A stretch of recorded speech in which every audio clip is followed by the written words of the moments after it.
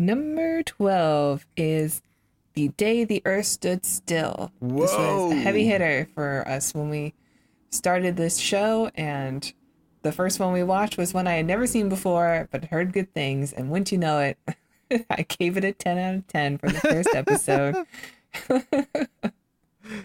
I think it's just a very...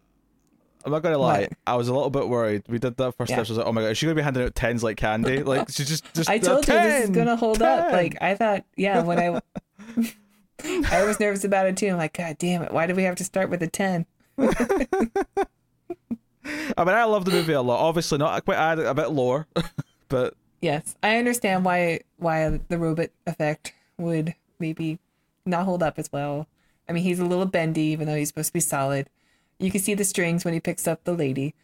But I do think it's just such a relevant film. It just came out during the time of nuclear power, when that was, and nuclear weapons were on the rise and on everybody's mind, and a time where post World War II, but in the Cold War, and everybody is nervous. You know, you've seen all the. that's actually something that I think's notable. I don't know if maybe we did mention this in a review, but it just dawned on me, like, this came out 6 years after the 2 bombs were dropped in Japan. This was like, so if you think about like what 6 years ago was now, like 2014, that's not a long time. Like that it feels like yesterday to an adult, right?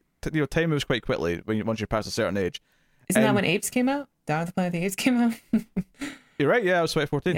Yeah. Yeah. So just the idea that just how fresh it is that, you know, when we have this movie that's been made to warn and as a message film to warn everyone about the dangers of these, like, the most dangerous weapons that have ever been created.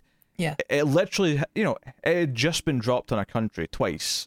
Yeah. And, you know, so I think that's an interesting. Right. So, I mean, it's about aliens saying, hey, we know you guys have this technology now. Just so you know, we're watching. You guys have a very important decision to make here. And just the frustration that you feel because he's trying to get Klaatu, I think his name is Klaatu, right? Yes. Klaatu was trying to get an audience with the world leaders. And just that, like, he's a freaking visitor from outer space who wants to give a message to the Earth and not just one particular country. And it's still, like, just the frustration because it would be accurate. Well, nobody would want to talk to each other. The first reaction that they have is to, like, get military and, like, shoot at everything. Yeah. So I mean, he landed in America, so we shoot it.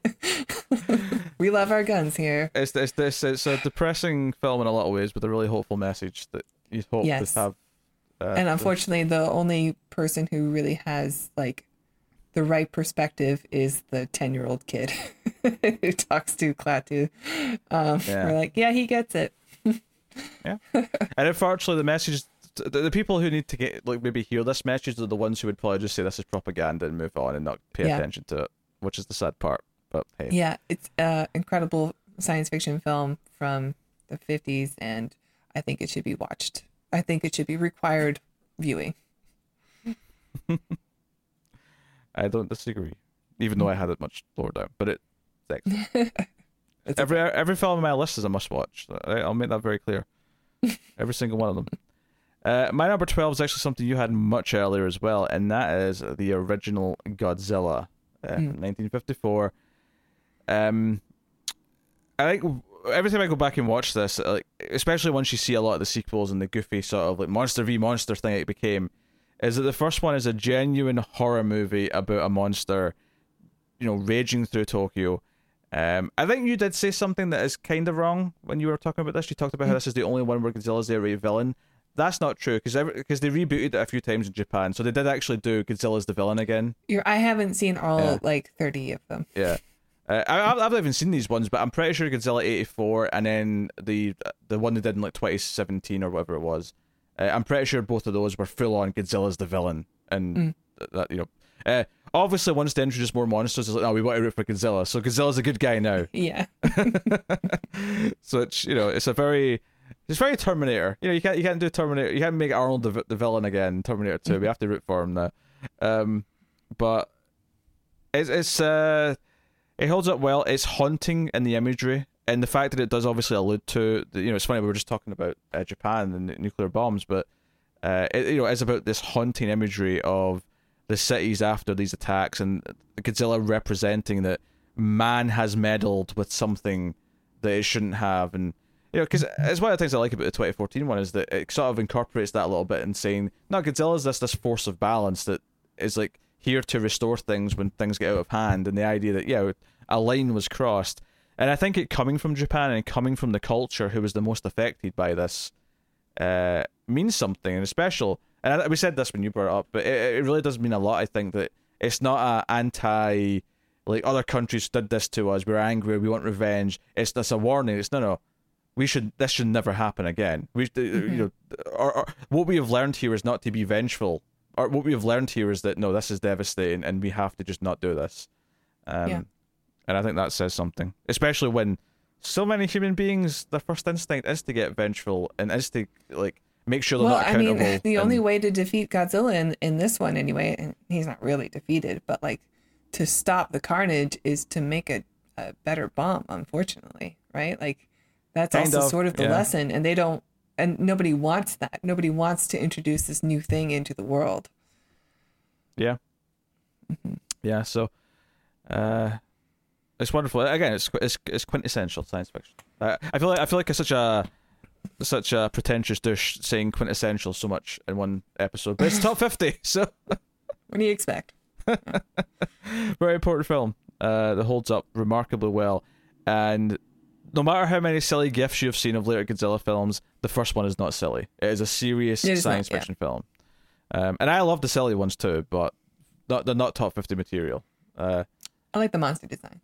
One or two come close, but we'll start reviewing them probably in the not too distant future because we got a new one coming out. We have a lot to go through. yeah. We've been talking about how to cover those, how to tackle those, and we will decide on something. But for now, what is your number 11?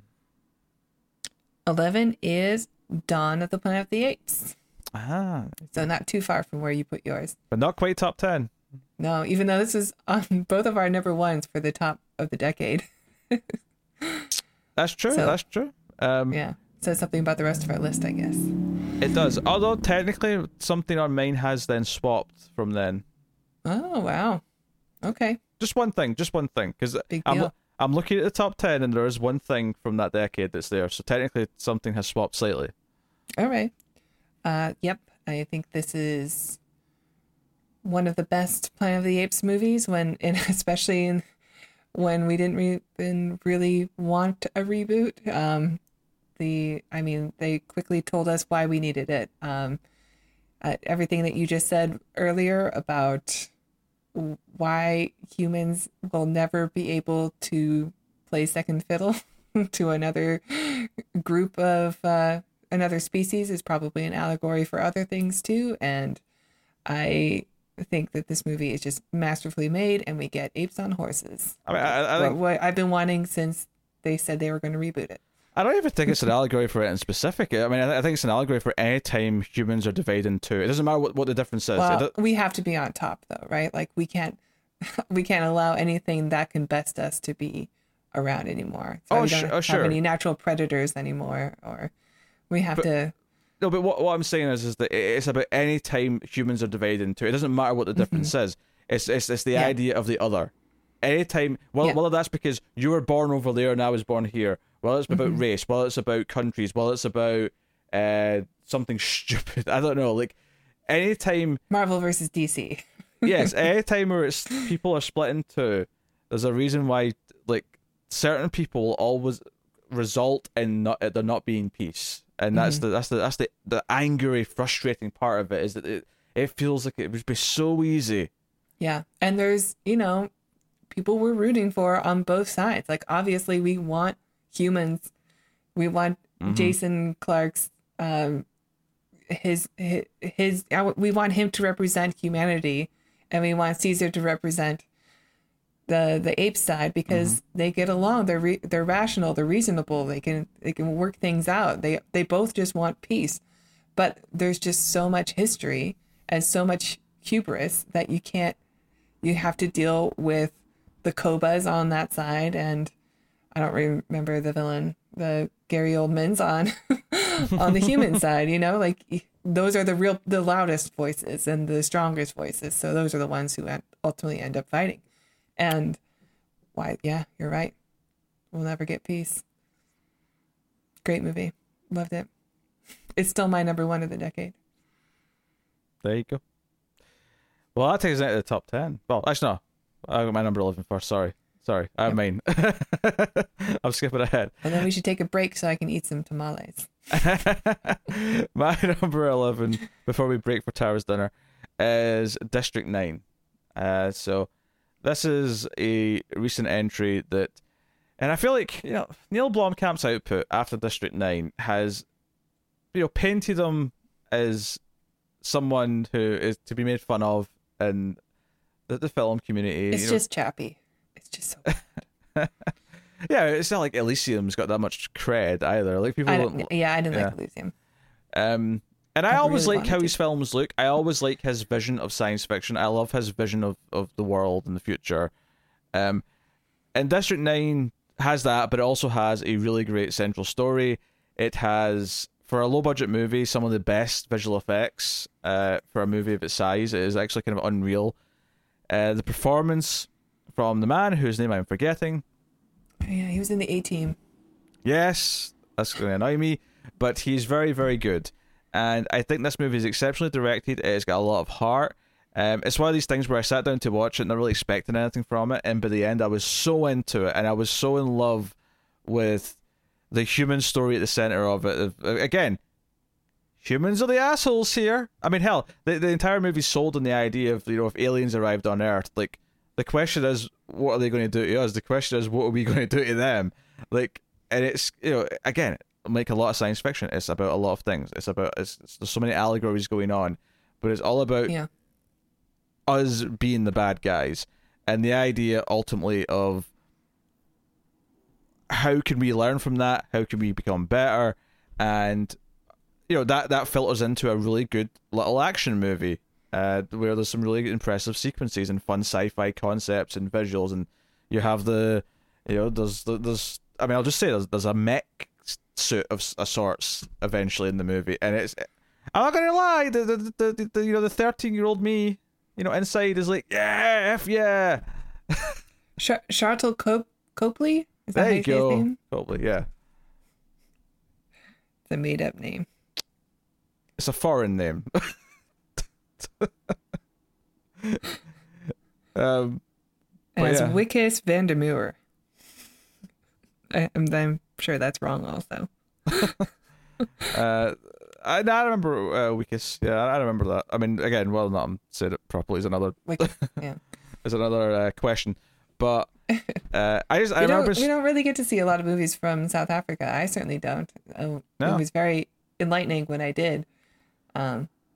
Yeah, set in Johannesburg, and you have you know, just this bond, like him and this alien Christopher Johnson, who they've named, so they have, like, you know, Earth names. Yeah. Is really, you know, it's actually a really good story of, like, sort of like forced, like, they're sort of forced together because of the plot. Because, I mean, I don't think it's too much of a spoiler to say that essentially the main character is infected and he starts kind of like turning into one of the aliens, and he has to try and get help from, because his job is quite bad. His job is to go around and kind of like police them and make sure all these refugees that have came in this alien ship, who are essentially in a camp, you know, that's very unpleasant. There are a bunch of refugees. Yeah, isn't it also like about apartheid and all that going on in South Africa at the time? Yeah, there's a lot going on in there that, you know, I didn't necessarily get all of, but there's a lot of things in there that even if you don't get that part of it, there's so much that's saying about concepts you do understand and themes that you do get. Oh yeah. But it's also an adrenaline-filled action movie, which has a lot of heart and a lot of emotion to the central story. So, I was vastly impressed with District 9 when it came out. I immediately wanted to show it to people. Yeah. I actually haven't seen it since it came out. And it's not on my list, and it's only because I wouldn't know where to put it accurately. But I do remember I really liked it. And I'm looking forward to watching it again. And I also was very excited for his second and third movie, because I remember District 9 being so good. And was disappointed, but I haven't given up on him. Like if he comes out with, Neil Blomkamp comes out with a movie, I will go see it. Well, he made a horror movie this year, low budget, so we'll see what he does in that genre. Something a bit different. But no, I think the best part of it is it's almost it's not obviously not remotely the same in how it does it, but it's actually very Edge of Tomorrow in a lot of ways, in the sense that you start off with a guy who's a complete asshole. He's a straight up asshole at the start of the movie, and by the end of it, you're on his side, and you've sort of come to love him and respect him, and he's had change and growth. He's just so naive in the beginning. Yeah. It is time for the top 10. It's time for us to dive in to the biggest, the ones that we have given the 10 most prestigious spots on both our lists. Some of which we'll agree with, some will not. But without further ado, Tara, what is your number 10? Number 10, RoboCop. RoboCop is about a future Detroit where crime is rampant and people are evil just for the sake of being evil. And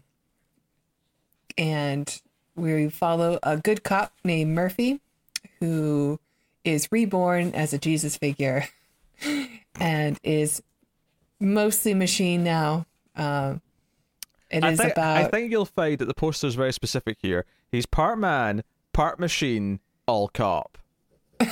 Yes, he's a programmed human being robot cop. It has a lot to say about like privatization of like police forces and prisons, and it is a lot of like commentary on capitalist society, and it's no coincidence that it takes place in Detroit, which was at the time, and maybe a little bit still is, one of the most dangerous cities in America. It is a fantastic tongue-in-cheek but also very serious movie about America, and I love it. Tongue-in-cheek. I'm just like, damn, that's a lot of weight to be carrying around in your cheek. Yes. Well, I'll jump in here because it's happened again. My number 10 is RoboCop. What? This is the first time it's happened to us. No, it's not. On this list it is. Yeah. Yeah, well, we said in the first part that that's always every list I've ever done where it's like two of us doing a list. When I was about to say the title, I thought he hasn't brought up RoboCop yet. I wonder if it's number 10. Number 10 for me too. Yeah, it's about individualism. It's one of those things where I liked it as a kid because it was a cyborg cop, but as an adult watching it and realizing, wait, this is actually really good. It's not as it's actually like a really serious film behind the surface that's about a lot of things. And now, like the actual ending, which I won't spoil, but the ending and the final moment and what the final line of the film, like has so much impact to me when I watch it now because of what the film's actually about. And what it's about regaining, and what it's about, the individual person and losing their humanity and losing their individualism because they're just part of the machine, right? In this case, literally, but like part of the corporate machine, part of the system, the machine of society, and being yourself through all of that and all those things, on top of all the other things you brought up with capitalism and stuff. And we have a really awesome villain. In I can't remember his name, the guy. Which one? Are we talking about Kurtwood Smith, or are we talking about... Yeah, Kurtwood Smith. I'm talking about. Yeah. Although the other guy who runs the company is also a horrible villain. Bitches leave. I'll never forget when someone's mentioned they showed their kid who was like 8 RoboCop, and admittedly I was probably watching it at 8 as well. And then they sort of said it in a way. It was they sold toys to kids, like. Yeah. But she said it in a way that's I showed them this because it's a kids movie, and I'm like. There's literally a scene where he's doing cocaine with hookers, so I don't know if I agree with that. So maybe not. It's kind of a hard drugs, R. There's sex. There is a lot of violence. Like there is violence where it's just past the point of absurdity to where you, like, it's so. How do I describe it? There's like a cruelty in the evil of what these guys, what the bad guys do to Murphy, that you kind of I don't know, like you laugh at it because it's just so over the top violent, but because of the cruelty that's involved in it, it sort of brings it back down to reality. Like, ooh, these guys really are bad. I don't want to laugh anymore. It's a perfect film. I like it. And sometimes it goes even further than that. I've seen the director's cut, which isn't essential for the movie. It only affects a couple of bits, really. But one of the bits that it does affect is the famous scene where they introduce Ed 209 in the boardroom, and it ends up killing like one guy because they're doing a demonstration, and it doesn't like turn off like it's supposed to, and it shoots the guy. In the director's cut, he gets shot like way more times. So in the theatrical cut, he gets shot a few times, and he's lying on the table, and then like the bad business guy is like, "Hey, can we get a paramedic in here?" And it plays like a serious line. In the director's cut, he gets shot so many times, and he's just like I've seen this. Paste on the table that when he yells, "Can we get a paramedic in here?" It's actually a really funny line all of a sudden. Yeah, it's hilarious. I love that scene also because it just depicts how cruel everybody is in this world, where they're just pushing him towards Ed 209 to get murdered. Like, no, like you've been chosen by the robot. Like, we don't want to die. So here, he's just gonna, like, they're all pushing him in front of the robot. He can't escape it. It's great. Yeah. It's a great movie. That's a great movie. RoboCop. Number 10 for both of us. Beautiful. What's your number 9? Predator. It was coming. It was coming. Yeah, Predator is a very important film for me. I don't know if I've shared the story about how I think this might be my so I was dating somebody who had never seen Predator because they didn't like horror movies, which was a red flag, I know. But they didn't like horror movies, so they never saw Predator. And I was so excited to be able to show this adult person a movie that I love for the first time. And I had that moment where I was like, what if he doesn't like this movie? Like, this could really be a deal breaker. This is how important this movie is. If you don't like Predator, I don't want to know you. We can't share an apartment together. So I had that, that crisis. Luckily, they liked the film. Unfortunately, the relationship didn't work out. Unrelated to Predator, but yeah. Unrelated to Predator. Definitely related to the fact they didn't like horror films. Yeah. Well, scumbag. Yeah, and anyway, it's a movie I grew up with. It is I think, quintessential 80s Arnold Schwarzenegger schlocky action movie that's taken pretty seriously. Like, it starts off as this war movie that all of a sudden a sci-fi movie like invades this war movie, and we're in a battle for Arnold, for Earth, in a way, represented by Arnold Schwarzenegger, the best of the best. So he is the best of us, yes. Yeah, I love this movie. Dylan, you son of a bitch! I can't do it. Do it! I'm right here. Do it. Yeah, Predator's a fantastic film. One of the best. For what it is, it's perfect. Exactly. It can't be improved. My number 9 is also an Arnold film. Interesting, but obviously Predator's already been, so it's not that. My number 9 is Terminator 2: Judgment Day. And if you'd asked me up until the age of about 18, I'd have probably said this is my favorite movie. Things have changed, and you'll see how they've changed as we go. But Terminator 2 is still phenomenal, and it's still one of the best sequels of all time. It is such a vital part of my childhood and upbringing. And I don't know if it's maybe because as a kid, because it's a kid that, Arnold, the good Terminator, is protecting. I don't know if that's like part of the charm for it. As a kid watching it is like, I can kind of see myself in this punk, even though I can't ride a motorbike, or I can't hack into ATMs and do cool stuff. But yeah, it's a little bit of a father-son story. Yeah. I was like, maybe that's all it is. Maybe I just wanted a robot to dad. maybe that was or just Arnold. We all wanted Arnold Schwarzenegger to be our father. Yeah. I mean, we've all seen Commando, him carrying the tree trunk and making his sandwiches. Yes. Yeah. But it's It's different from the first one. It's less of a horror movie because the first one is definitely kind of part horror, cyberpunk horror, it's all these things. Terminator 2, we reviewed this, we spoke about it at length. It's actually got a lot more layers than you maybe, at first glance think it does. I think we were talking about the themes of the film and the arc of Sarah Connor in Terminator 2, which becomes the importance of, like, humanity, like, through her, where she actually loses her humanity to the point where she's almost become a Terminator herself. And it's so different from the first movie where it's all about her, like, becoming confident and having strength to fight back and to fight for herself. And then the second film is like, yeah, but you can go too far and you can become this cold machine. You can become this cold character. And there's, there's even those themes in there that never even occurred to me until I was, way into my adult life. I was able to read it in a way that I'd never done before. But it has great action scenes. It has great music. It has a great villain. It has iconic sequences and just everything you kind of want. And the end, I always love a good unstoppable killing machine as the villain. Like I always do. And that obviously applies to both Terminator movies, but it applies to Halloween, one of my favorite horror movie. Again, unstoppable killing machine is the villain. So Terminator 2, and I assume we're going to talk about it again, so I'll leave it there. Nope. No Terminator 2?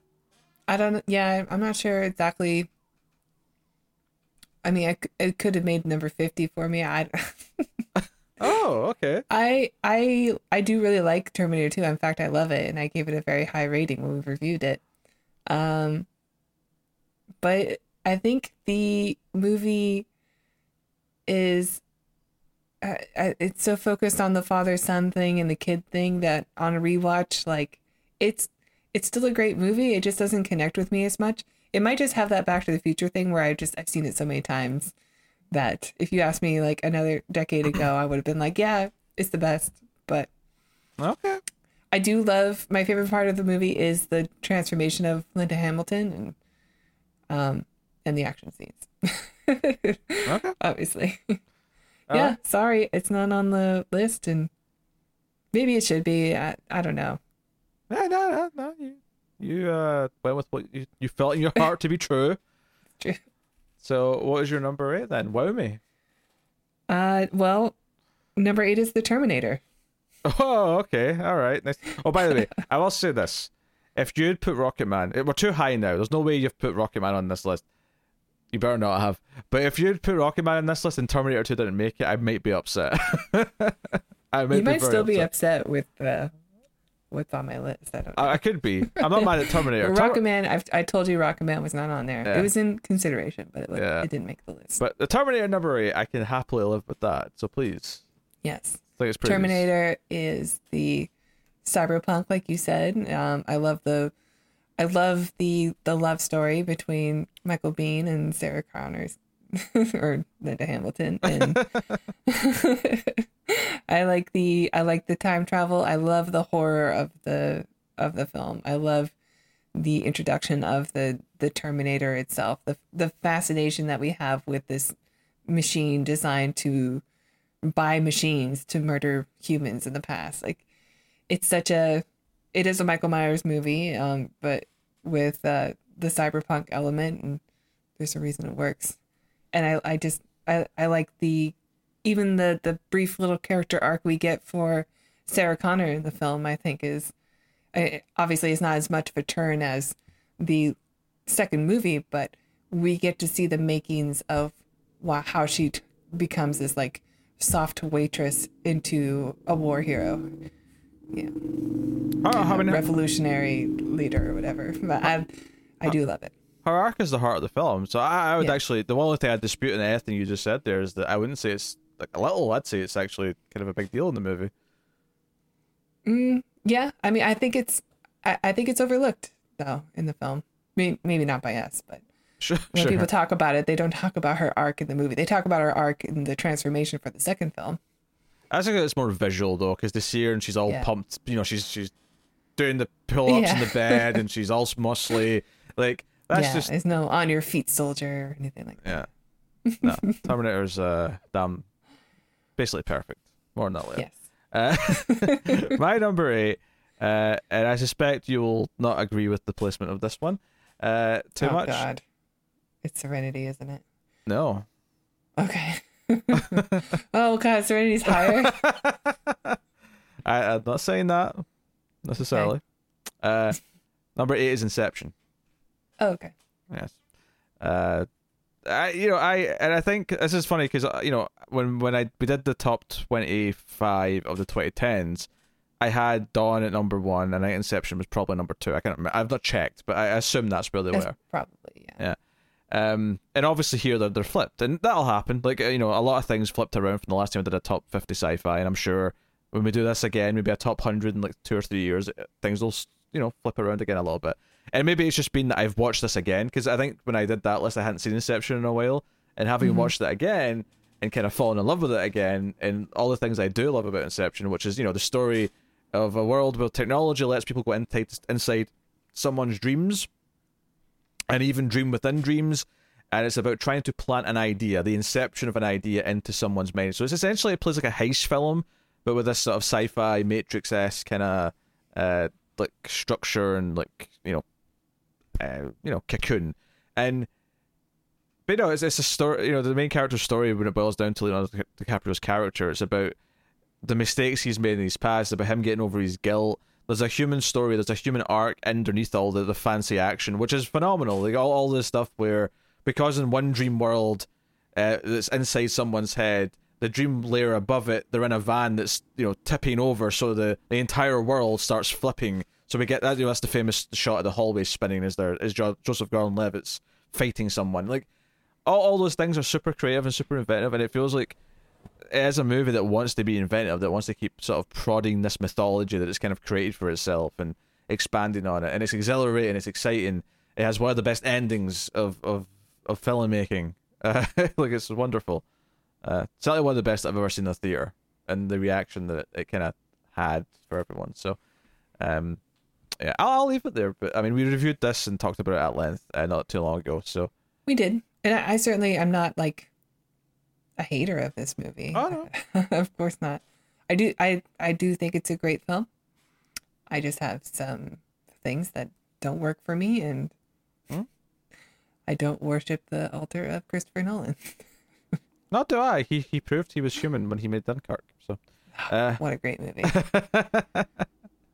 And even Tenet, has flaws. It's not a perfect movie. I like a lot of it. I love a lot of what it's doing. Yeah, but I saw it 3 times in the theater during a pandemic. Yeah, because there was nothing else playing. Yeah, that's true. That's also true, right? But you can still feel the Nolan coming through it. But I think Inception, out of his sci-fi work, as because Interstellar's not here, and I like Interstellar, and I'm looking forward to seeing it again because I want to know how I feel about it now. But I think I like Interstellar a little bit more than Inception.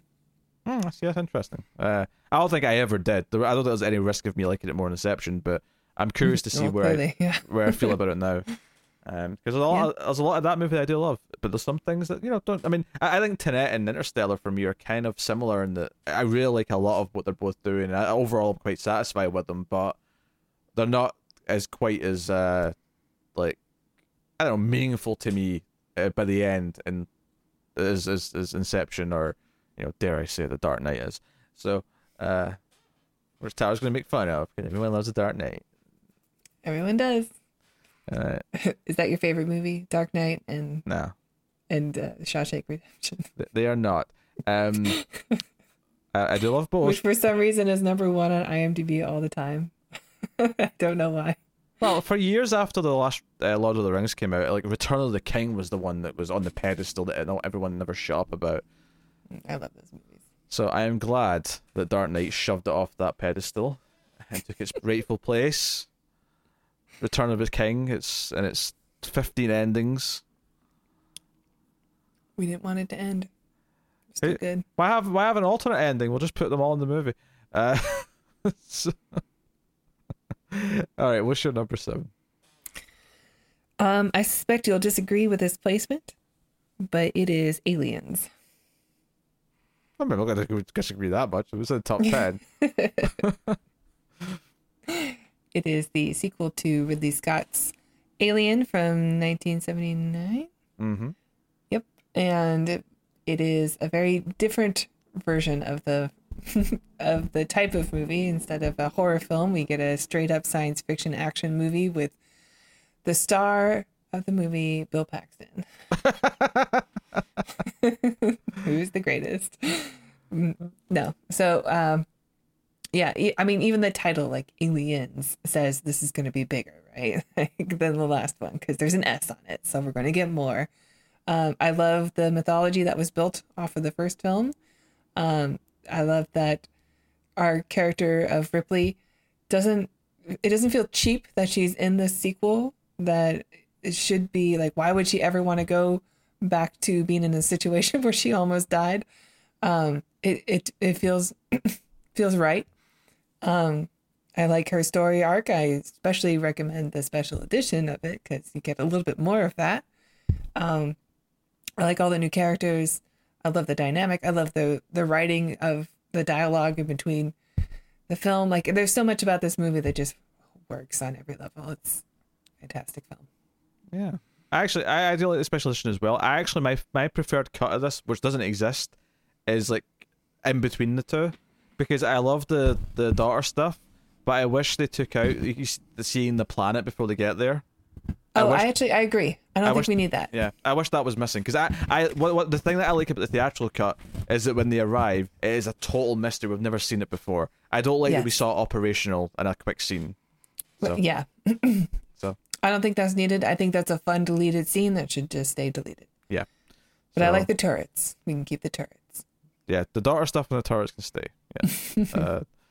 But I mean, it's a weird thing though, 'cause I don't think it detracts too much from the movie. And is it worth losing the daughter stuff? I don't know. Like I feel like maybe not. But hey, so it's a debate for another time.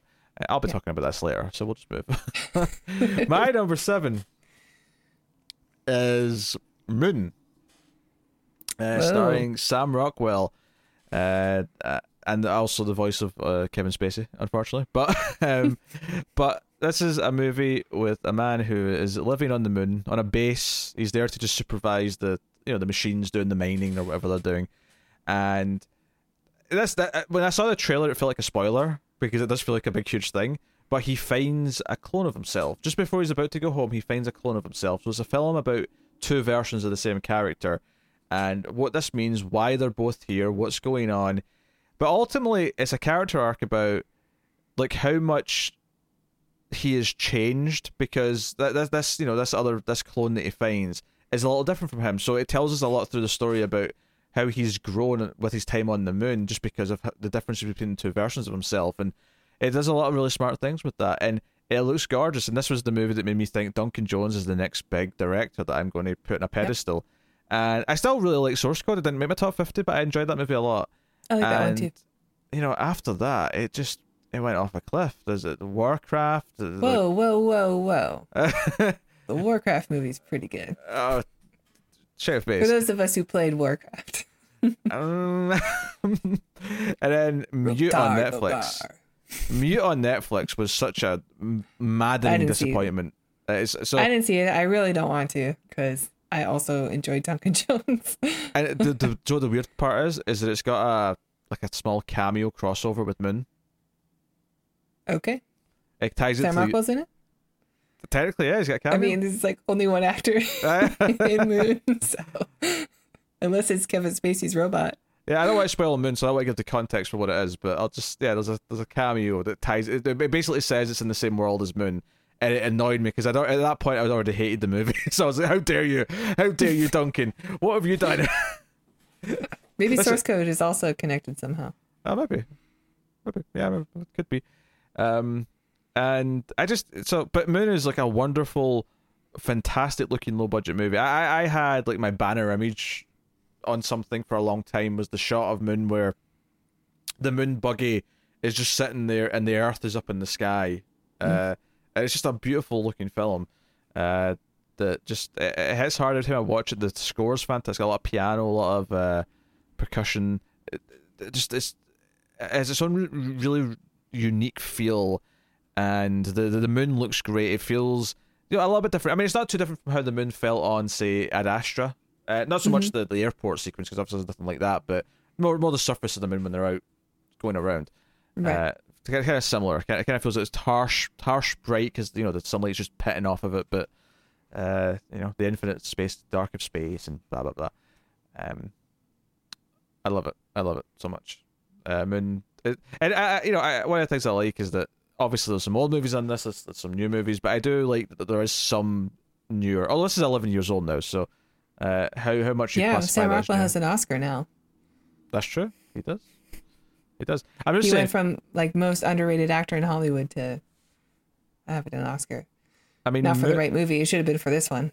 Yeah, Moon and District 9 alone make 2009 like a banner year for sci-fi. But the fact that also Star Trek also came out that year. Star Trek came back that year. Avatar came out that year, regardless of your opinion of it. But it was a big, huge thing. Like sci-fi was booming again in 2009 after being kind of oddly absent for the 2000s. Yeah, it was not a good decade for sci-fi. Yeah, before that you had what? Transformers. That was like the big sci-fi movie. Obviously there was some foreign sci-fi. Time Crimes was there. Indie sci-fi was, Primer was 2000s, but definitely wasn't as much. Time Crime also. What? Was that also 2009? No, that was like 2007. Let's see. Okay. Yeah. But 2009 was really good. Because before we decided to do a top 50 of all time, we were actually considering doing just a top 25 of the 2000s.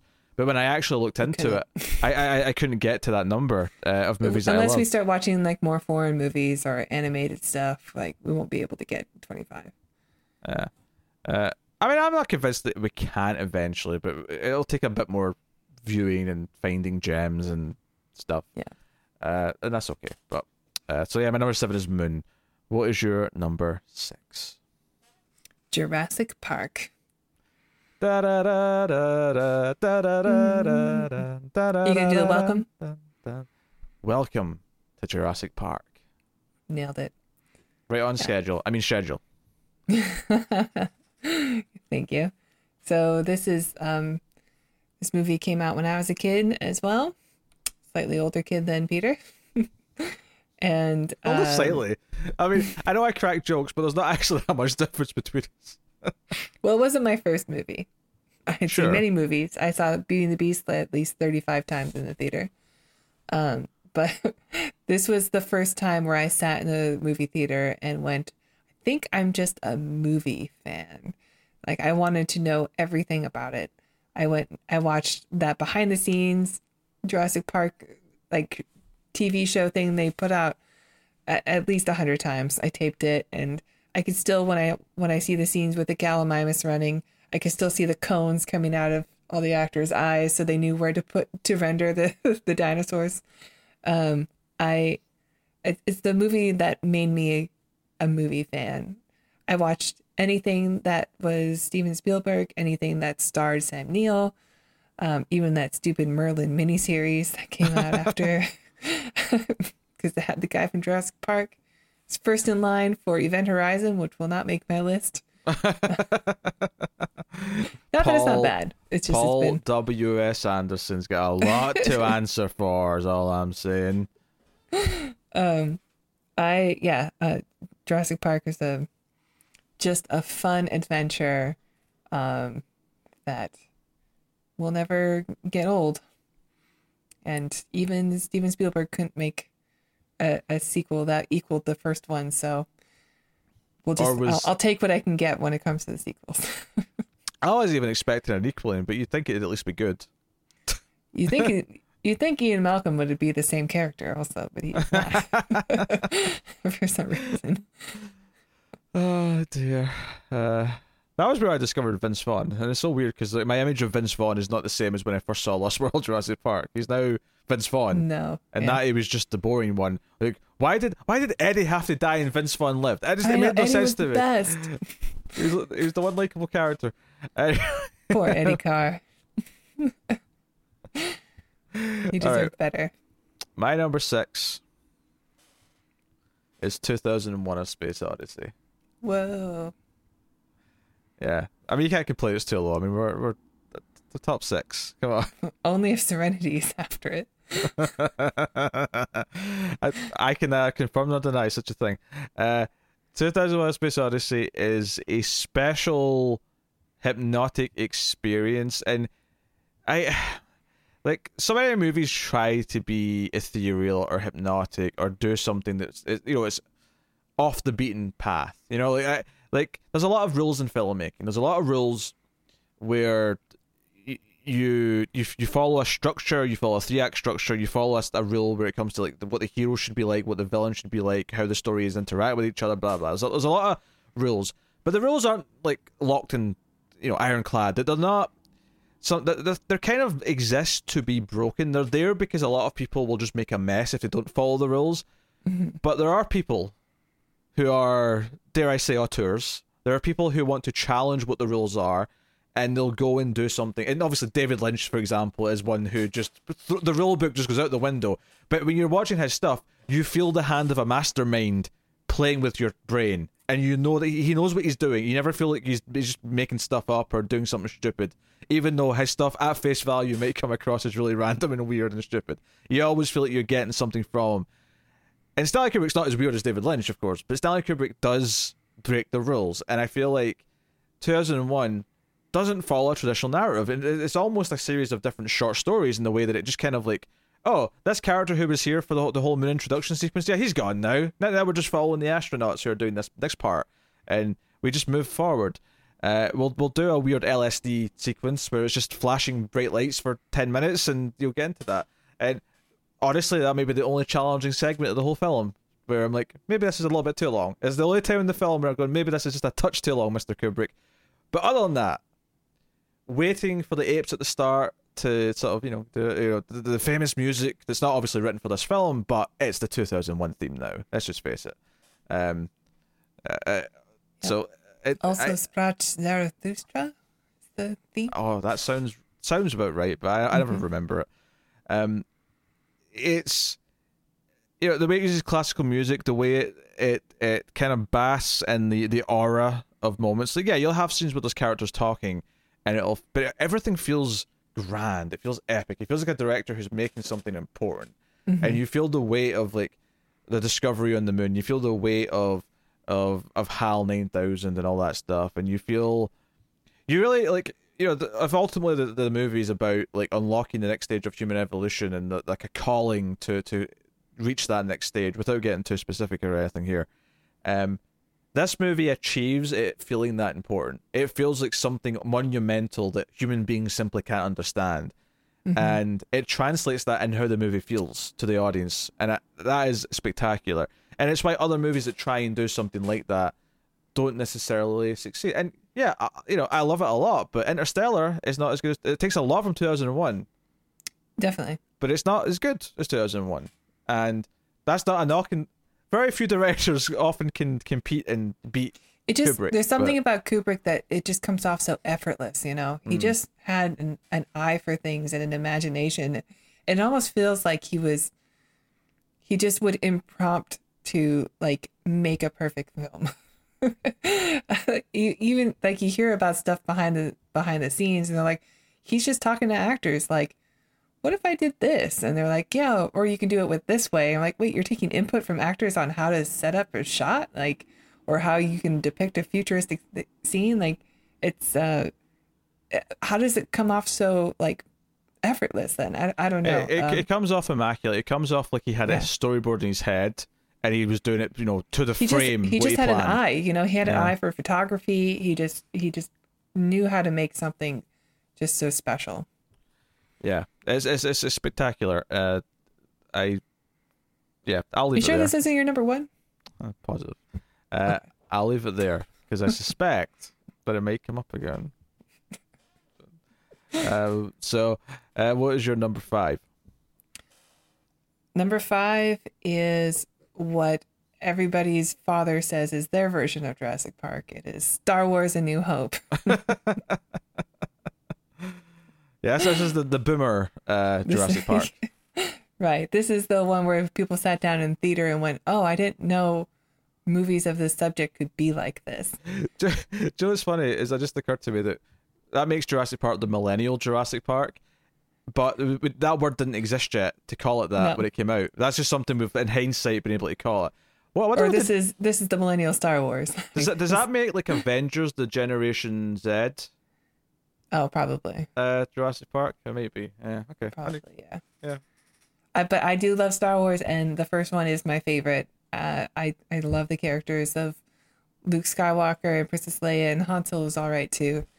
And I love the world. I love how it is like an old future design because everything is futuristic. There's space travel, hovering cars, but everything's so old looking and broken, and we still rely on, like, even though there are sentient robot androids in this world, they still have to work.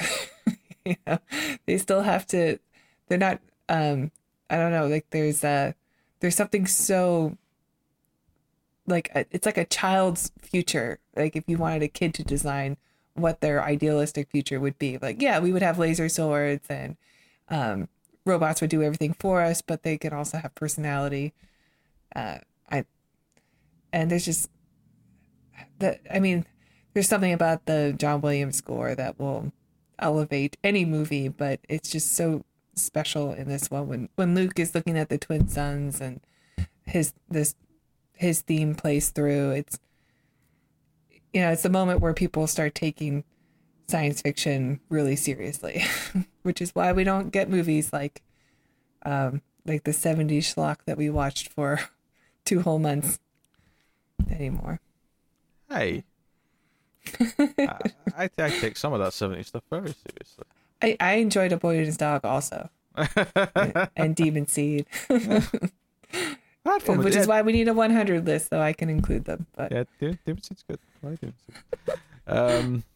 Oh, you just saying that because Garrett Graham's in it? No, I mean, okay. That movie stuck with me, but it helps.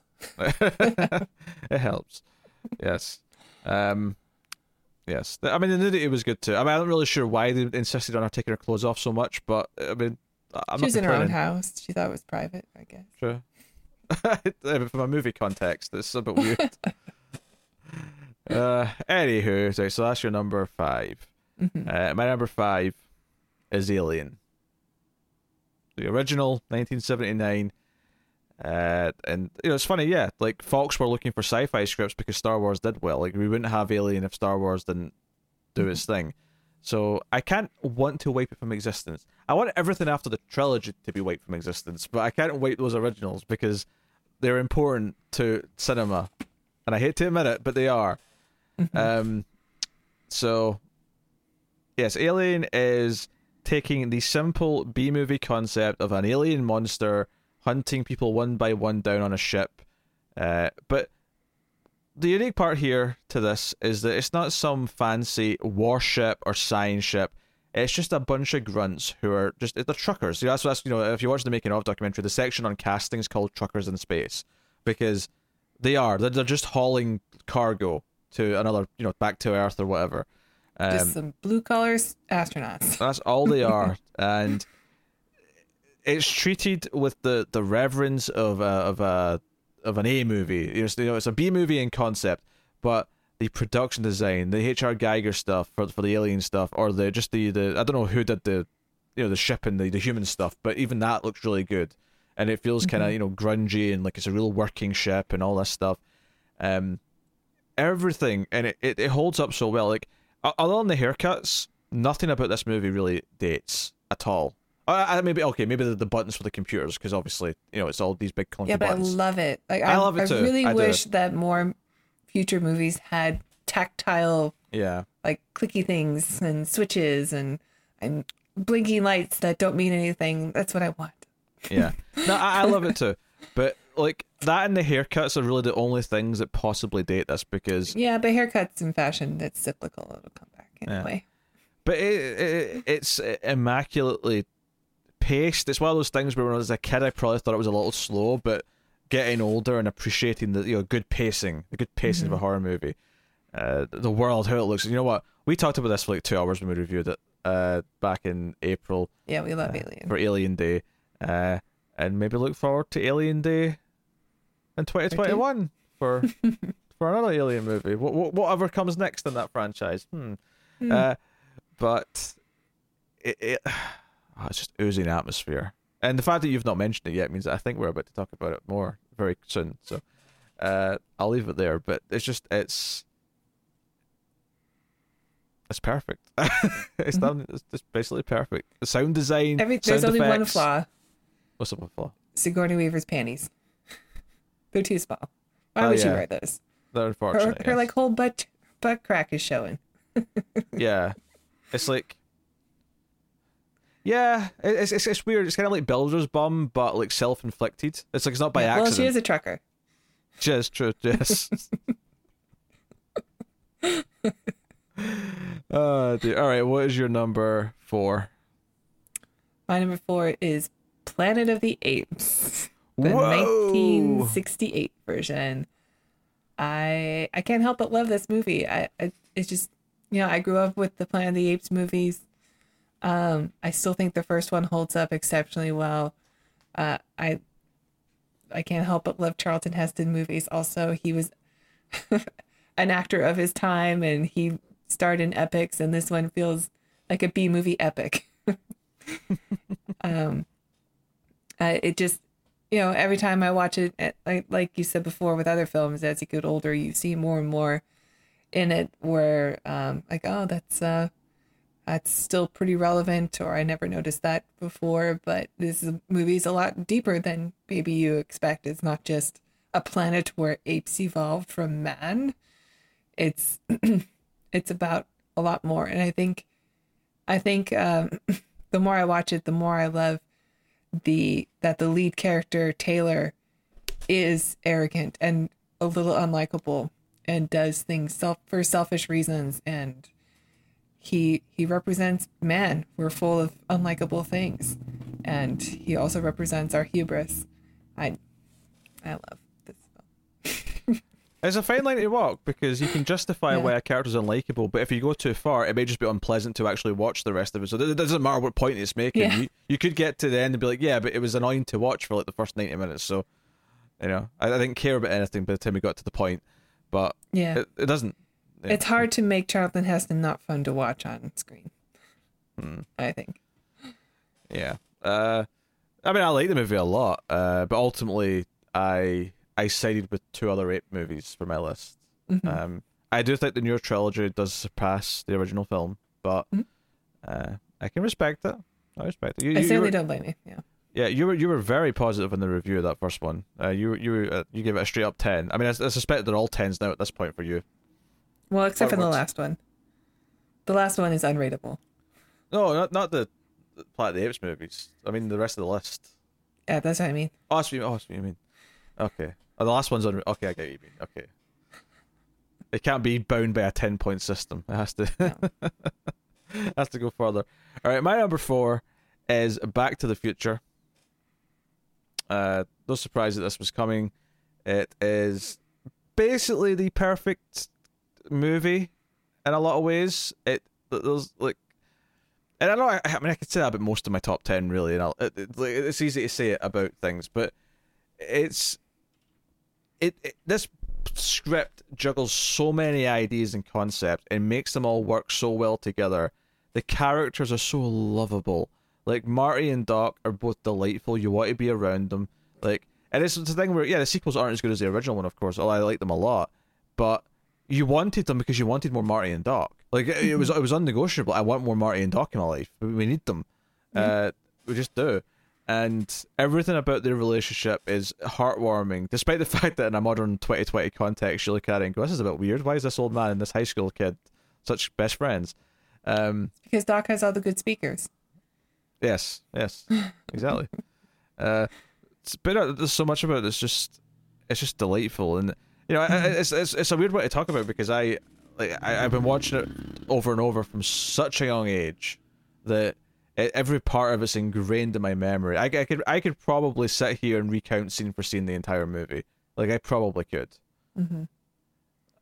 And one day when we actually get to review this, because we tried, and for technical reasons.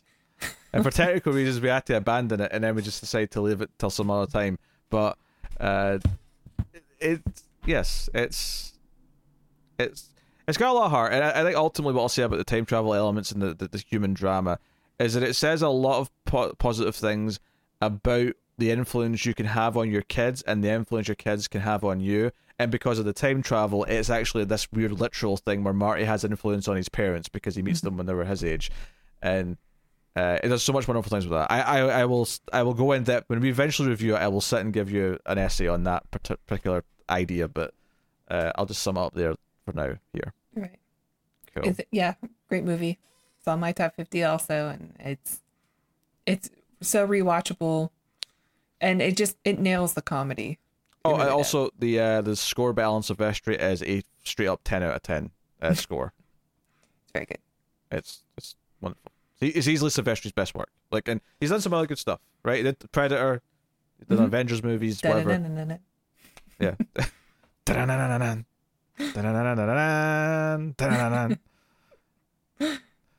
Dylan, you son of a bitch. All right, what is your number 3? Number 3 is Alien. Yeah. Truckers in space. A lot of the top 10 obviously is going to overlap. I suspect my number 2 is not on your list. That's fair. But we'll see. It is Rocket Man. I'm just kidding. Oh. I love I guess I'll just continue to gush about Alien. It is for me, when I watch it, it is very much the fear of childbirth. The fear of harvesting something in your body, something that someone else put there, growing inside you, and then having to emerge from you, and then growing up to become an asshole everyone's fear. I think actually the fact that the character that happens to in the movie is a man actually adds to the absolutely the surreality of it, because there's the lure of the vagina ship that everybody walks into, right? So there's almost something to be said there that the characters in this are not scientists, so they're allowed to be dumber than actual scientists, right? But even like compared to the scientists of Prometheus who do nothing but make stupid decisions, at least here you can explain, well, they're truckers in space. If they're making mistakes, then it's fine. But they are wearing spacesuits and all those other things. But if there's a mistake they make is going in to explore when maybe they should be leaving this to experts or whatever. But they're seduced by the idea of finding something valuable or whatever. But they can't help it because they see the big vagina and they have to just go inside it. How relatable is that? I mean, maybe not to Tara, but for everyone for everyone out there who likes the ladies, how relatable is being lured into a situation because vagina. I mean, you could say that about all of his artwork, though, right? All of Giger's artwork. There's something alluring about it, and yet disgusting and fascinating, and you just have to. You can't take your eyes off it. You have to see where this goes. It's all vagina or penis. Everything he's drawn or designed ever. Yes. Can all be traced back to one of those two things. So. I love. I mean, it's not just the designs of the movie. I love Ripley. I love that she's the only rational person at the start. Again, it's just the underwear. It's the only flaw. Yeah. I can't imagine anyone would just voluntarily wear that underwear. Like, she not bought underwear since she was 6 years old. It was too small. There's the scene early on where she's refusing to let them back in because Kane, who's been attacked, might have a contaminant, and they can't for quarantine reasons. He's like, no, reasons. There's protocol here. Yeah. 2020 added an extra sort of anger to this scene, I think, for me, where I'm like, yep, this sounds about right. Someone's been sensible and saying, nope, we can't have this, and then someone else just lets them in. Now, admittedly, the character who lets them in has a motive, and there's reasons later on in the film. But regardless. But also the captain saying, what the hell, Ripley? Let him in. We're not going to leave a man to die on an alien planet. Yes, and what happens? They pretty much all die. I mean, no spoilers, but I mean, it's a movie where the alien kills them one by one, all right? Is that... Yes. Okay. What's your number 3? Fine choice, might I add. My number 3 is a little film named Serenity. Oh my god. This is disgusting. Shut up. Disgusting. How dare you? How dare you call my number 3 disgusting? Look, this is a personal list based on what the films mean to me, and I was Okay, So well then you can't give me any shit for my number 2. we'll see what it is. We'll see what it is. I'm not promising anything.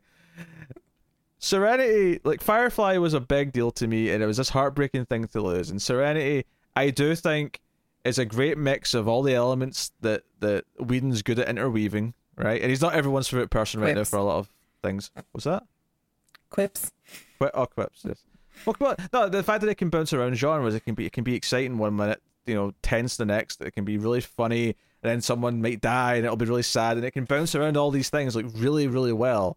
Is a roller coaster of a movie, and if you have seen Firefly and you care about these characters, the experience of seeing Serenity for that first time in 2005 is maybe my favorite theater experience of my life. I love it. It meant so much to me, and it still means so much to me. I still tear up at the same moments. I still get so invested in it.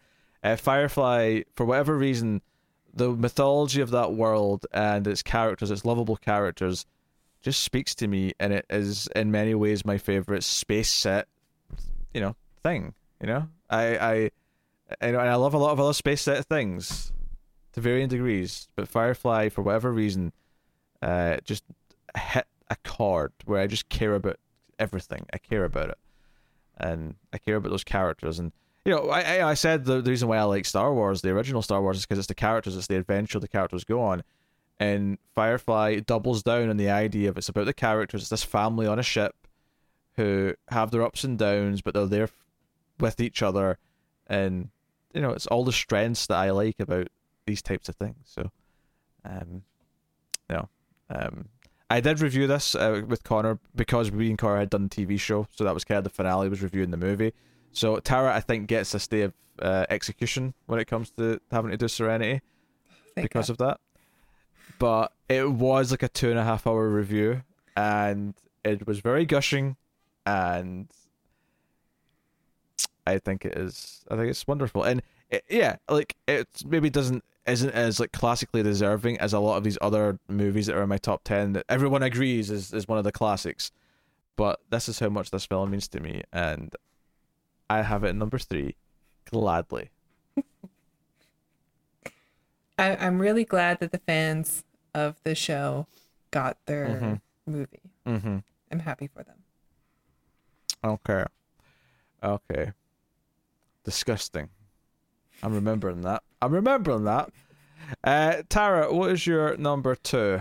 Actually, well, my number 2 is a movie also based off of a TV show that I love. In fact, it's my favorite TV show. It is Mystery Science Theater 3000, the movie. So you technically get 2 movies in this one, 2 sci-fi movies. What? Hold on. This is a bit of a stretch. This is a bit of a stretch.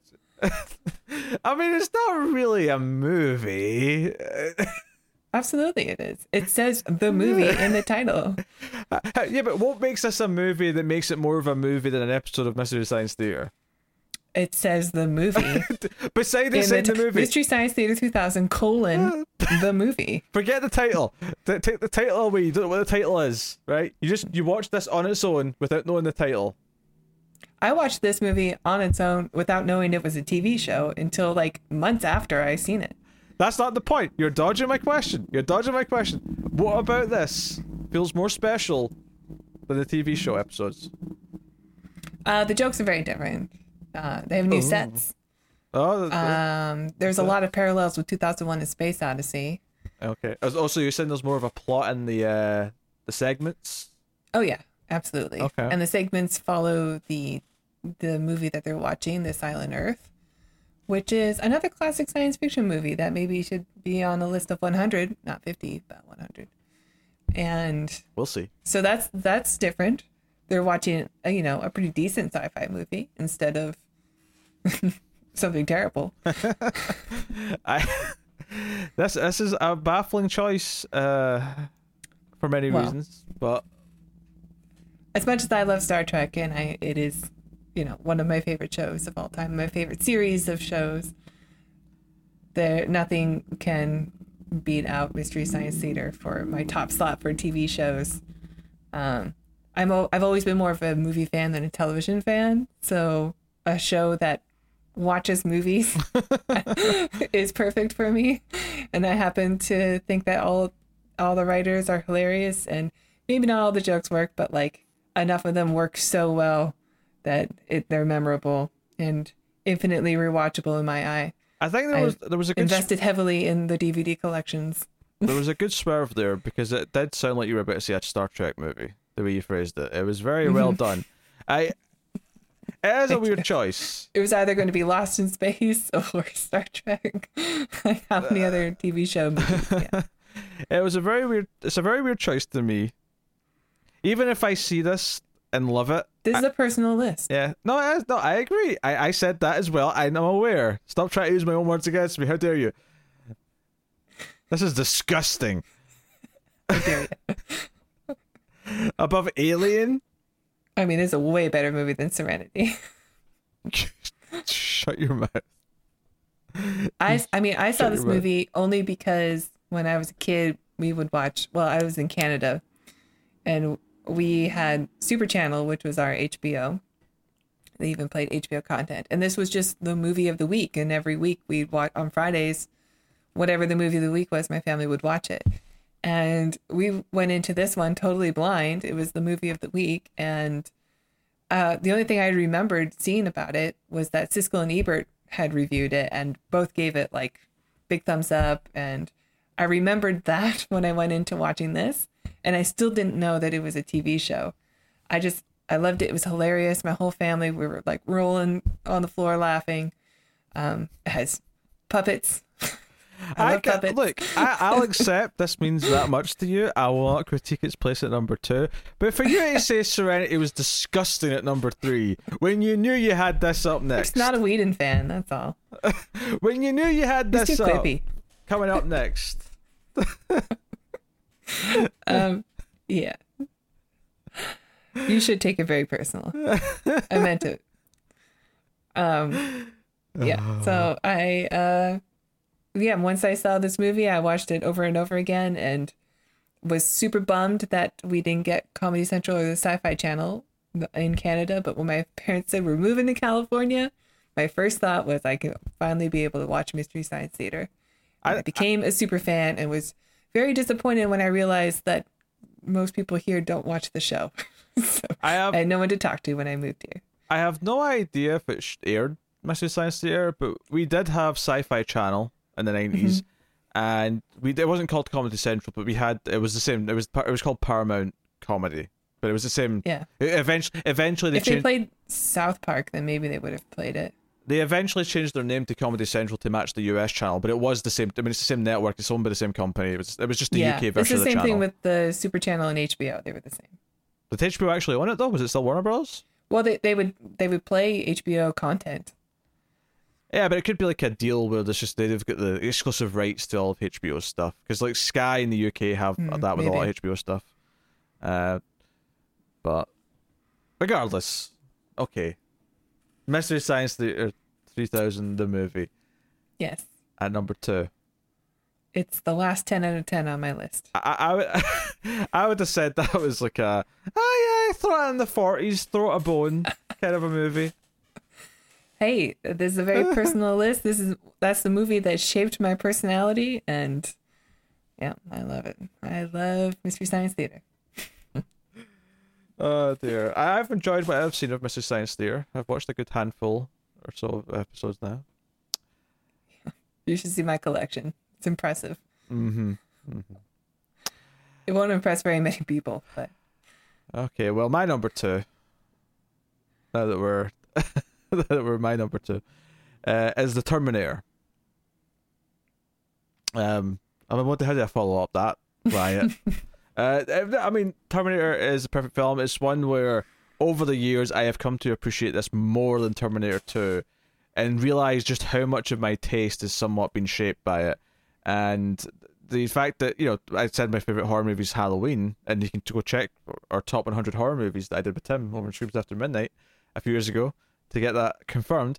But the fact that I went on to love Halloween after the Terminator, given there is some similarities in how the killers work, if you will. But you have this interesting mythology, you got time travel, robots, you got all these things that I love. The glimpses of Michael the future. Biehn. Michael Biehn is great. Linda Hamilton's great. Arnold, obviously. And it's one that works when you're younger for the pure surface level action and suspense. But as I've gotten older and I've really sort of dug into the arcs of the characters, Sarah Connor specifically, what it's really about, what it's saying, what it's doing. Again, this was one where we sat and reviewed it, and I gushed for like nearly 2 hours, whatever it was. Mm-hmm. That episode was rather infamous because I don't think I let Tara speak very much. Mm-hmm. I think I mean, there's nothing I could have contributed other than, yep, I agree. I think I steamrolled that episode a little bit. Something I've tried to avoid since, but I had a lot to say because Terminator has meant a lot to me, and it is both a personal film and a genuine classic 10 out of 10. It's everything that I want in a movie, and I'll leave it there. I have nothing. I can add anything else. Go check out the review for a lot more. So with that said, we have come to the point where Tara and then myself are going to reveal our number ones, and they're both pretty obvious at this point. They're both kind of like stuff we've mentioned in the past as our favorites and so on. In fact, I believe that both of these number ones are not just our favorite sci-fi movies, but both of these number ones are both of our favorite movies. Yep. Which, maybe that's why we're doing a sci-fi podcast, because we both have number ones that happen to be sci-fi. So, yeah. I know Tara's going to complain, but would you mind recapping your list and then reveal number one at the end of it? Number 50, Until the End of the World. Number 49, The Mist. 48, Arrival. 47, E.T., The Extraterrestrial. 46, Annihilation. 45, Eternal Sunshine of the Spotless Mind. Number 44, The Martian. 43, The Day the Earth Caught Fire. 42, Invisible Man 2020. 41, The Thing. 1982. 40, Total Recall, 1990. 39, Ex Machina. 38, Time Crimes. 37, Soylent Green. 36, Close Encounters of the Third Kind. 35, Under the Skin. 34, Her. 33, Coherence. 32, The Stepford Wives, 1975. 31, The Fifth Element. 30, The Blob, 1988. 29, The Fly, 1986. 28, Star Wars The Last Jedi. 27, Godzilla, 1954. 26, Mad Max Fury Road. 25, Blade Runner 2049. 24, The Truman Show. 23, Star Trek II, The Wrath of Khan. 22, Galaxy Quest. 21, Starship Troopers. 20, Edge of Tomorrow. 19, Dread. 18, Contact. 17, WALL-E. 16, Star Trek IV, The Voyage Home. 15, Back to the Future. 14, A Clockwork Orange. 13, The Matrix. 12, The Day the Earth Stood Still, 1951. 11, Dawn of the Planet of the Apes. 10, RoboCop, 1987. 9, Predator. 8, The Terminator. 7, Aliens. 6, Jurassic Park. 5, Star Wars, A New Hope.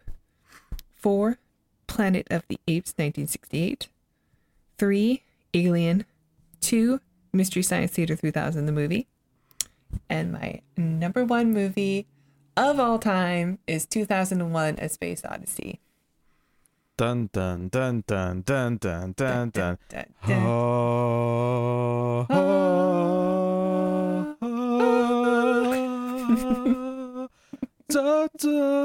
Okay, I'll stop. I agree. The score is perfect. I often will put it on when I'm driving. I especially love to park with the waltz playing. Is it parallel parking? It's perfect. Yeah. It's perfect for that. I always park better. I love the idea of being in a driving test. Like, okay, see if we would do the parallel parking part. Can I play this music? It helps me. It helps me. I think this became my favorite movie when I was around 11 years old.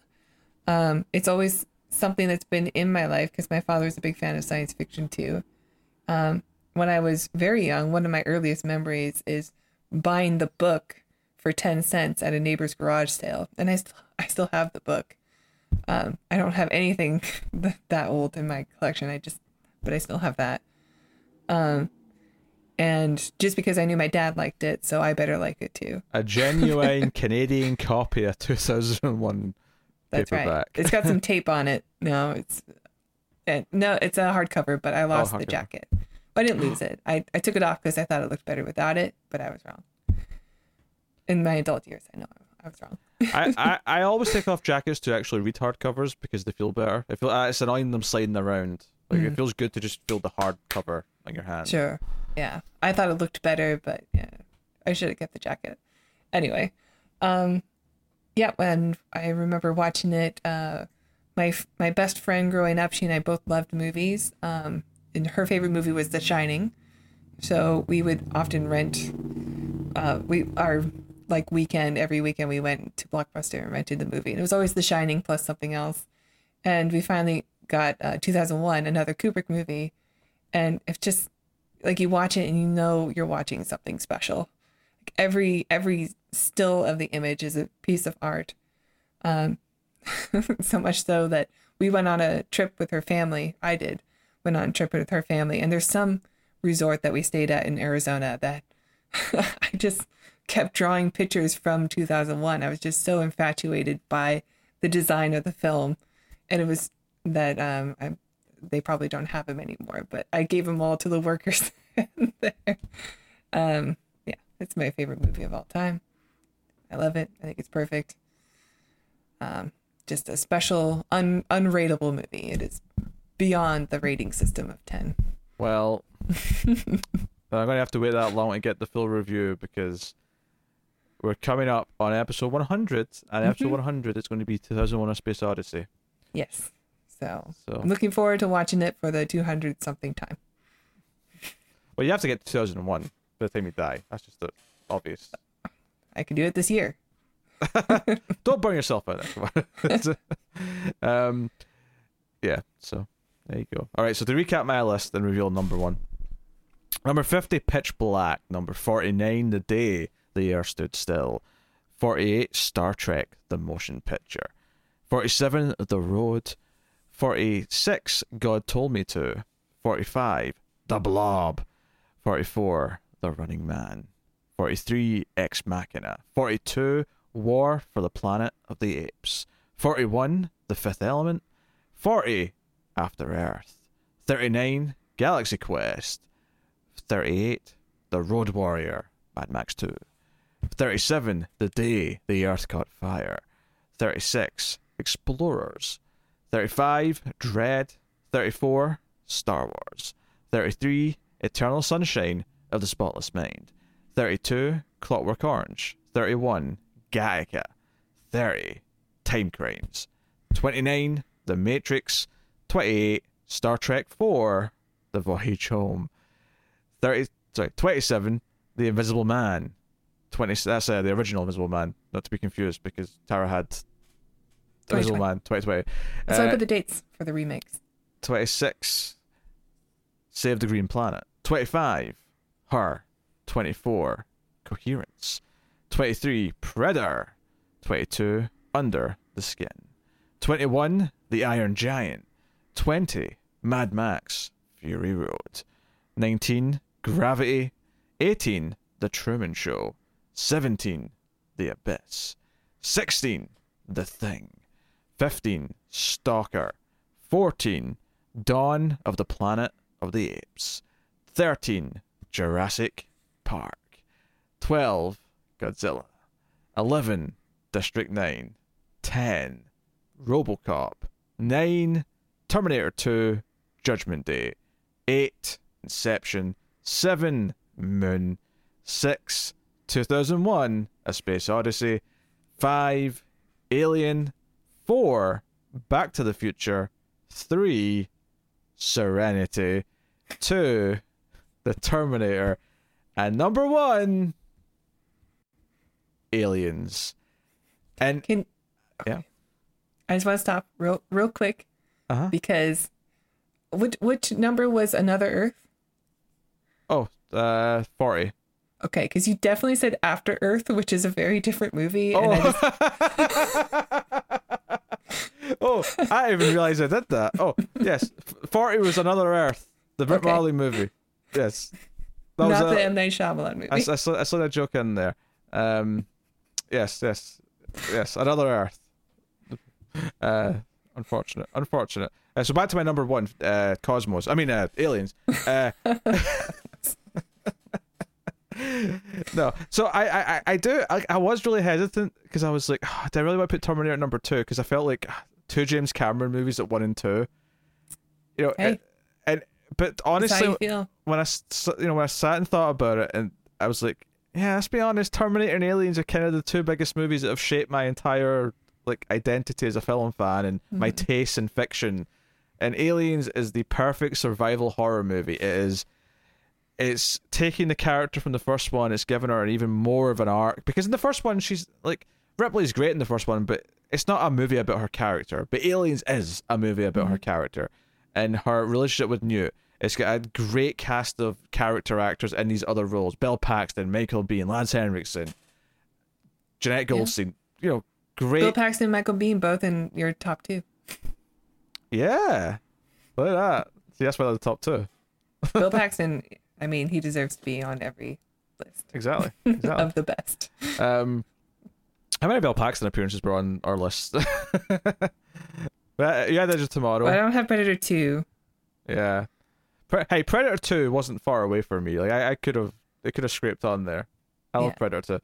But now Aliens is like, it's everything. It's arriving to the this base after something's went down and try to discover what happened. And we already obviously we have an idea because we know what happened in the first movie, but it's like, but where are they? What's going on? It turned out to be a lot of what I love about the Resident Evil video games, and it's one of these connections that I made years later when I realized that there's a lot of like shared things between them. And it's wonderful. And I don't know if I'm more hyped, because in the first movie, the phrase "save the cat," is like a screenwriting term for when you make the character go back to save the cat because it makes his life, and that literally happens with Ripley in the first one. She saves Jonesy. And I love that escalates in the second one to saving, Newt. And I don't know if there's a more badass, like culmination of a character becoming a badass than Ripley taping a flamethrower to a machine, a pulse rifle, to be specific, because it's Aliens. And then that escalating to get away from her, you bitch, or stay away from her, you bitch. I'm correcting myself because I'm pretty sure that's the correction that's in Scream 2 when they're talking about it in film class. But, the power loader suit, and I'm not getting too specific because spoilers or whatever, but, it's perfect. It's the practical effects are wonderful. The characters are delightful to be around and watch, and it's a masterclass. And so many movies have tried to copy it. So many movies have tried to be the new Aliens, and most of them aren't even remotely good. Never mind come close to touching what the movie is. No. I mean, such great characters. I love Vasquez. I mean, she would be very problematic if it was made today. There's actually,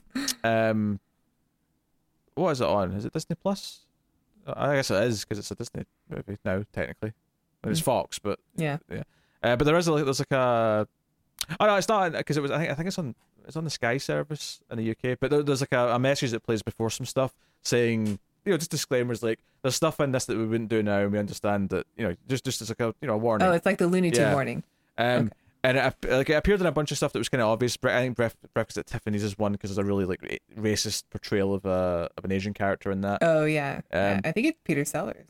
But there's one in front of Aliens, and it was like some people didn't ever realize, wait, why is there a disclaimer in front of Aliens? And then someone pointed out, oh, by the way, yeah, the Hispanic woman, not so much.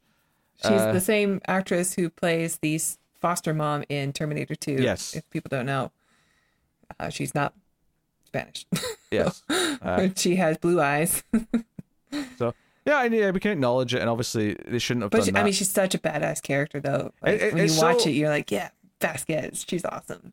That's the thing. Like, I'm so used to it being her in the movie that the thought of it being anyone else is weird to think about now because it's just so ingrained. But yeah, her no. and like the super white guy when they have like the two guns that they're trying out on the belts. They're bros. Like, they're so cool. They're bros. They love each other, but not like in a like we both love this shit way. No, brothers in arms kind of deal. Yeah. It's but yeah, obviously should never happen now. But it's just so weird to imagine it without her in that role at this point because it's just so ingrained. I'm used to it from my childhood. But yeah, obviously, if they're doing this now, they should never ever paint someone to do this again. They just no, just don't. I agree. She's a terrific actress. I'm sure she's great in everything. But yeah, so no, it's I wouldn't say it would at the time. It was.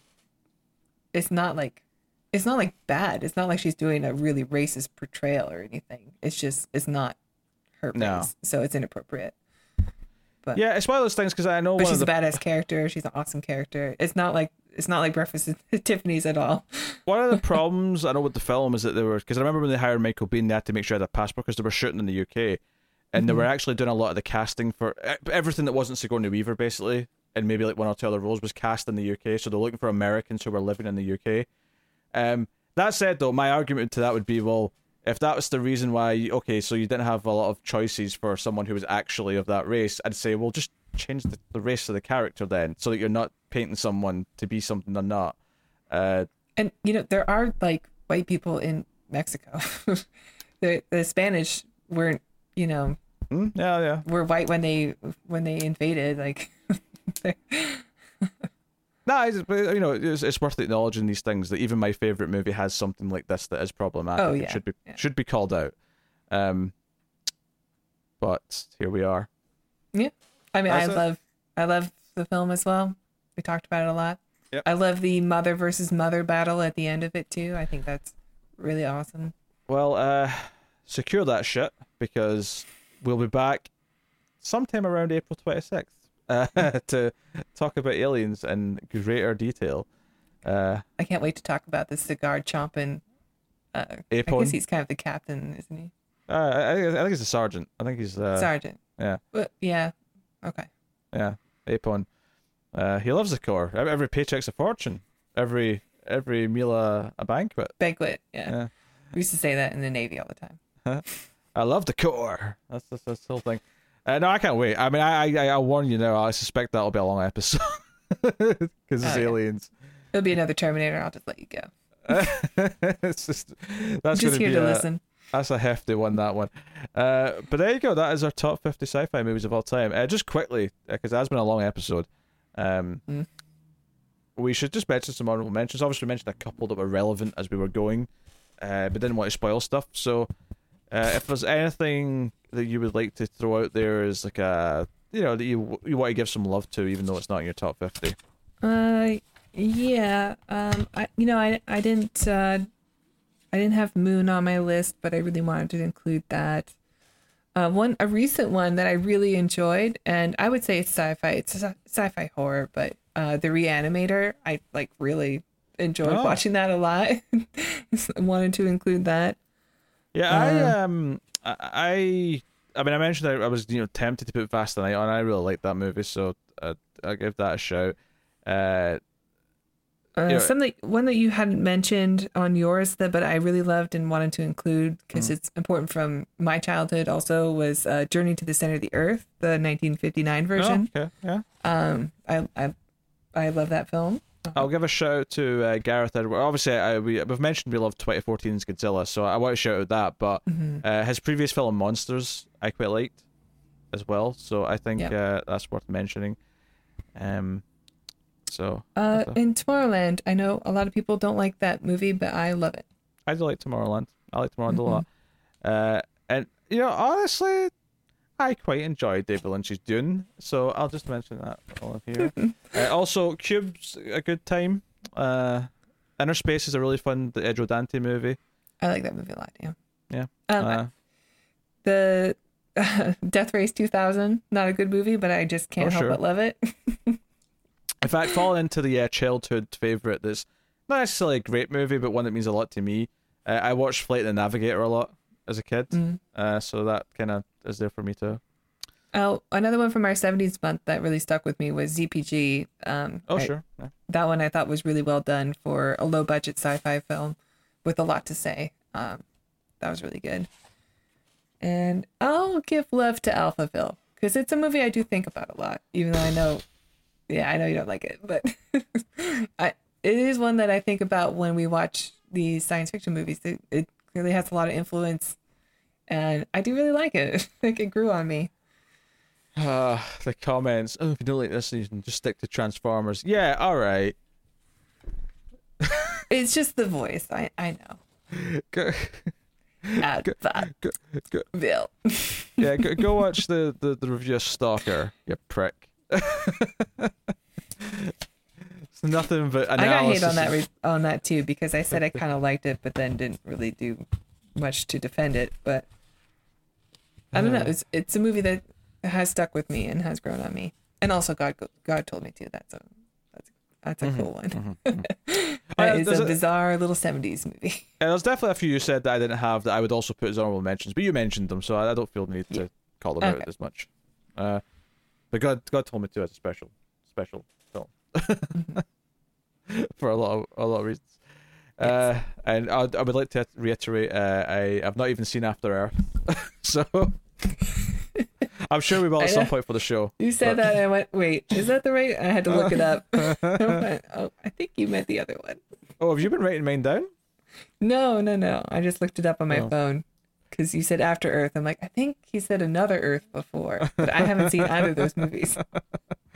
No, I'm glad you caught that because the comments might have had a field day. So I'm glad that's settled. All right. Well, this was episode, I believe, 98 of the show. Actually, John, now I'm thinking about it. No, it's not. Because of the way I numbered these, the countdown episodes don't actually count as numbers. Okay. Because if you go to the audio feed, it's like test subject 1, test subject 2. So when I got to our first countdown episode, I'm like, well, I can't really call it test subject whatever. I called it something else. So we have like another month before 2001. Yeah, 2001's actually a few away rather than 2 away. Okay. So that's all right. It's not that much of a difference, but I'm just realizing that I can't count this as these two as 97 and 98. So next week will actually be episode 97, which will be, if I recall, I think it's Starship Troopers, but let me just double check that and let you know. In the meantime, Tara can pose for the thumbnail, so here we go. 3, 2, 1, pose! Very good. Very good. I'm enthusiastic. Yeah. All right. Yeah. So yes, I was right. Yeah, Starship Troopers. Getting our vote movies done. So that'll be next week. So look forward to that. And I think this part's up after New Year's. So happy New Year, everyone. We're recording a little bit in advance. It's not even Christmas yet I for hope us. Everybody got their paychecks while staying in pajamas at home working. Yes. So okay, that juggles things around a little bit, but that's okay. We'll deal with that later. But yeah, you can of course like and subscribe. We appreciate it if you do. Liking is super important and the easy way to support all of our content and help YouTube spread it around. You can also of course comment below with your own personal favorite sci-fi movies and all that other stuff. All very helpful. I'd be very impressed if you guys do 50, but top 10 will suffice. Hey, every so often there's always a couple of commenters who will do the full list and be like, here's my top 50. This took me a long time to make, so yeah. Unless they have it prepared already, I'll be surprised. Guys on Twitter at mailed_fuzz. I will thank our Patreon producers for the month at the time of recording, because this will technically be January by the time this goes out. But as of right now, thank you to Tyler Hess, Cindy Palacios, David Short, Board Now, Al Treisman, Christopher Moy, Brett Williams, and David Brown. They are Patreon producers at the time of recording, meaning that they are $20 or more, which Tara's going to tell you about right now. That's right. If you enjoy our content, please check out our Patreon page. It's patreon.com/ManifestTV. Donating as low as $1 per month will get you access to bonus episodes of The Ace. So if you're looking for David Carradine films, Gary Graham films, Red Brown movies, that's probably where you'll find them. The Trancers Saga, which we will be completing if they haven't already completed soon. Well, we'll be on number 6 pretty soon. Head on over there. That should be up by the time this goes out. Yeah. Okay. Continuing the adventures of Jack Death in a woman's body. So yes, should be interesting for a very sexist character to be a woman now. Probably has a lot to say about things that will be very problematic in this time. Hey, he had some growth in the year 2021. He had some growth in part 5. Remember, he had that great little self-reflective moment where he realized that a woman's only worth being with if you want to punch her sometimes or something like that. He said something really weird. Yeah, you're right. That was only slightly problematic.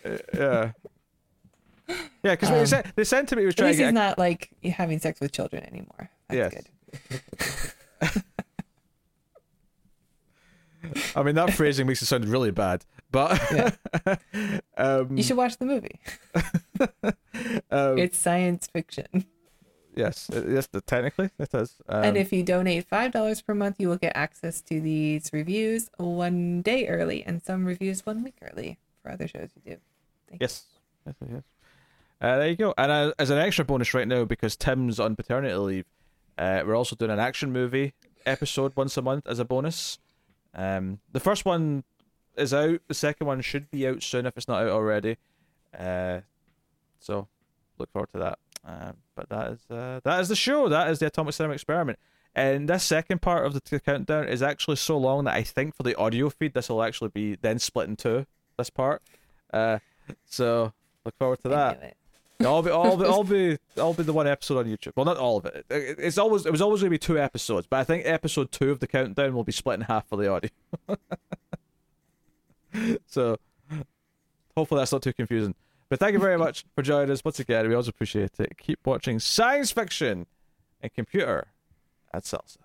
We've got movie sign.